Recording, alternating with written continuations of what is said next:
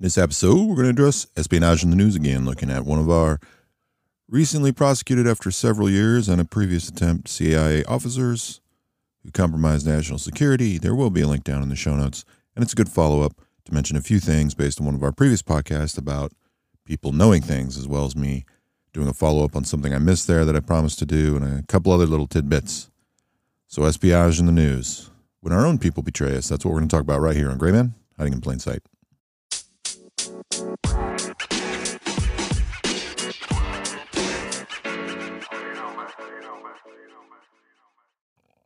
So as I try to, when I miss something and catch myself or somebody lets me know, I want to do a follow-up. So in our previous episode, when we walked through the one with the question that got asked regarding conspiracies and assassinations, things people know, and I argued why we wouldn't just take people out. One of the things I forgot to mention at the end was in the question he had asked about, should we be whistleblowers, or words to that effect.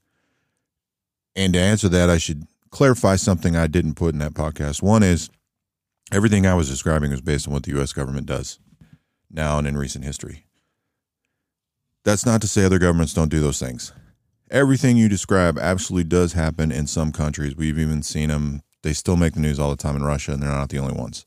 There are people that, under some of those certain situations, do get taken out by their own governments or whoever in the government makes it happen, whether anybody knows about it or not. So there's that to point out. That does happen. I was speaking mainly for our own country.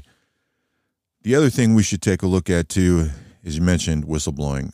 In the United States, there's a lot of whistleblower protections. There's only one situation in which they don't apply, and nobody that I have seen or heard of that's been brought on charges, accused of anything, falls under that, and there's still ways to deal with that situation. But the whistleblower protection laws are there and should be taken advantage of. They should be well-researched, and a high-powered attorney who understands that things should be retained for any type of situation if somebody believes they're in it. So that's definitely what we're looking at. In other countries, I'm sure there are similar laws, but there are countries where that would be extremely dangerous to do and could cost you dearly, like your life. But from the U.S. standpoint, being in this country doing that, you definitely would want to talk to an attorney, be familiar with that, and decide, is this something that really is that big that I can end up on trial somewhere, or is it just a situation where, like most of them, things are going badly, they're not being addressed. I want to bring this out publicly so they can be addressed and people can be informed and hopefully not just get fired for doing so. That's the reality of most situations. Now, looking at this article, which will be in the show notes, there is, when you go to this article, at the bottom of it, there'll be the same image that's on the main article with previous entries. This is from BBC World News, where they have articles going back a few years. This goes back several years, to be clear on that, and this is about a CIA guy, they call him a hacker, whose main job was to create software for them, named Schulte, which is funny. I actually worked with a guy named Schulte, not this guy. He was a dirtbag too. But it says he was convicted of sending the agency's Vault 7 cyber warfare tool to the whistleblowing platform. That would be WikiLeaks. So Vault 7 is out there. You can look that up. This guy, he of course denied the allegations, as most people do.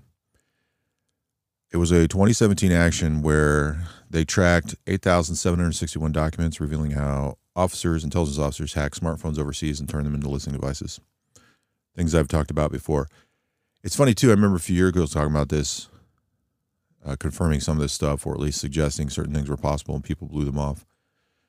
I think some of the stuff, too, it talked about, or we'll talk about in this article, is even smart TVs. Just a few years ago, people were talking about that, and there was always this argument about, well, the companies do that and do it for the same purposes. They use like Alexa to get information to sell you stuff, but the government doesn't have that ability. Or other people say, no, the government definitely spies on you with that, but the private sector isn't smart enough to do that to make money. It's like, yeah, they both can do that.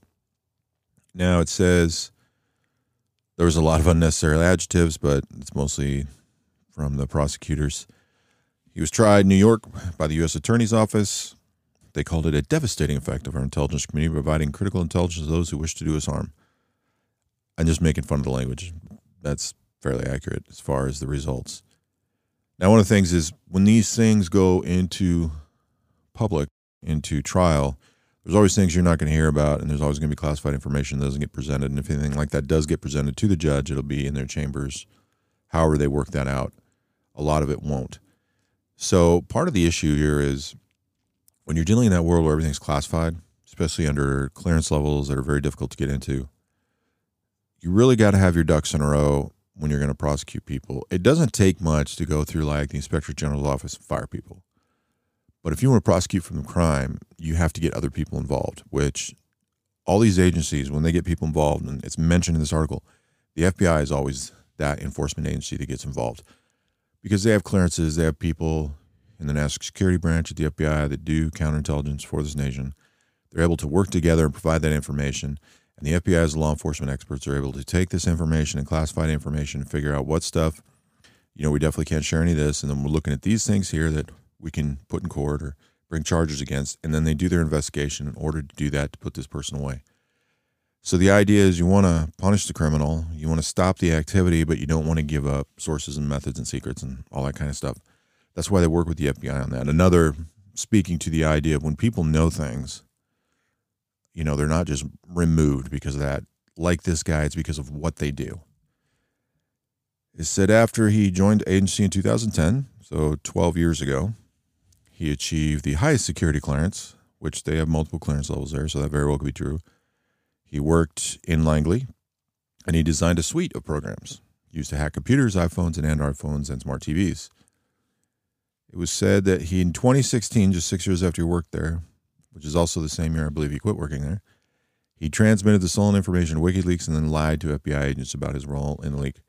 I'm not sure in the exact dates when they're saying this first happened and when he quit working there, but he did quit working there. Now, one of the things about this, too, is that, just a fun fact, if you're being interviewed by the FBI and you know it's the FBI, the smartest thing you can do is ask them if this is an actual investigation. If you don't ask them that, assume it is, and here's why. It is a crime to lie to the FBI. If you know it's the FBI and you lie to them, you can be prosecuted for it. That's part of the reason why this gets brought up.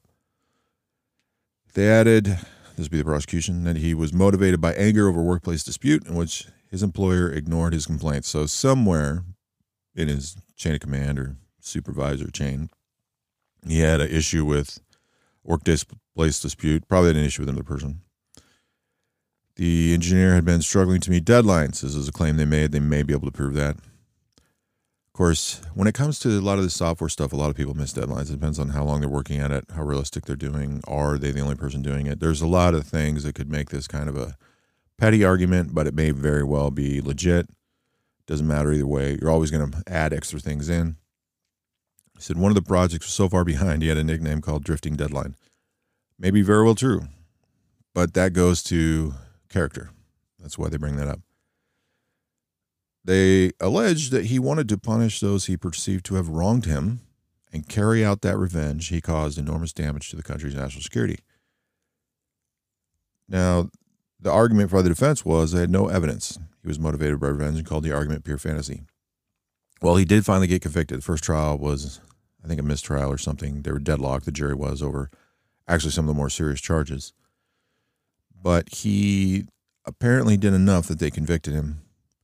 So my thought would be, okay, was this the defense couldn't provide reasonable doubt and there was just enough there to really make them look bad and they cleaned up their, the prosecution cleans up their argument of the first time? Or is it because he knows how classified stuff works that he's thinking, here's the things I know for sure they can get me on and they're not going to bring this out publicly? So that's entirely possible too. The prosecutors urged jurors to consider evidence of an attempted cover-up, including a list of chores he had made, contained an entry reading, and these are in quotes, delete suspicious emails. Yeah, that's bad. This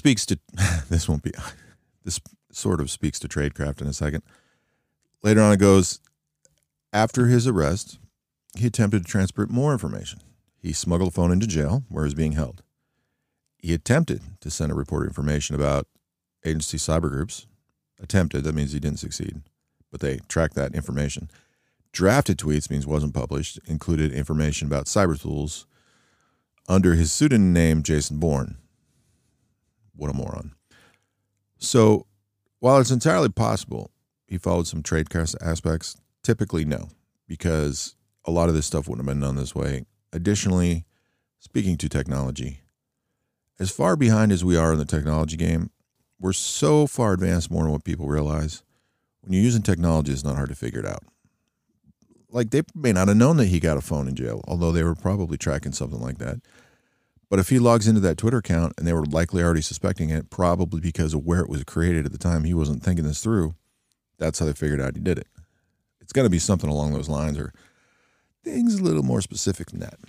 But it speaks to the idea, again, when I talked about most of the people who work at these agencies are not spies. Most of them don't have any tradecraft skills. Most of them are 9-to-5ers. Might be shift work, but it's the equivalent of that. Very few of them are the people that really know things or know how to get things done. Says he's been in jail since 2018. And yeah, the original case was declared a mistrial. They also found like some child porn and some other stuff he denied. Could this stuff have been planted? I suppose. But the thing is, if the government really wanted to screw somebody and plant information, they'd do it so well, it'd be beyond question. But they don't do that because there's always a risk there. And it's also, again, not the movies. Like in the movies, they're always planning things, and it's, it's so overwhelming, it's unrealistic, but people freak out, or it's, well, they do it, and they kind of like this. They do it, and they get a mistrial, and they go back again. That's what they want you to think. That's not how that stuff works. And the last part of this article says it comes as Julian Assange faces extradition to the U.S. over documents he leaked about 10 years ago, which they said officials say broke the law and endangered lives. Yeah, definitely broke the law. So, and I think in the title I mentioned Assange. I think it was the Ethical and Moral Dilemma was the podcast where I talk about ethical and moral dilemmas and how they do and don't play into this work and how people consider these things. But it's to look at the idea to understand that this stuff happens all the time, even in our own country. People tend to get caught. Other people haven't been caught? Sure. It's like anything. There's probably people out there doing this. We're not even aware of it. And we spend a lot of time looking at our own people, but a lot more time looking at foreign adversaries in our country. Like I mentioned, the Chinese that we kicked out some years ago, because it happens so much and it's so dangerous. Oh, I just did a bug. One of the things that's looked at is motivations. We look at that when we recruit people. They look at that when they hire people. It's a big factor of analyzing people in this world, whether they're going to work there, we're going to hire them to work for us, whatever we're doing. In the article, basically lays out his motivation as a workplace dispute and being disgruntled because that wasn't handled properly.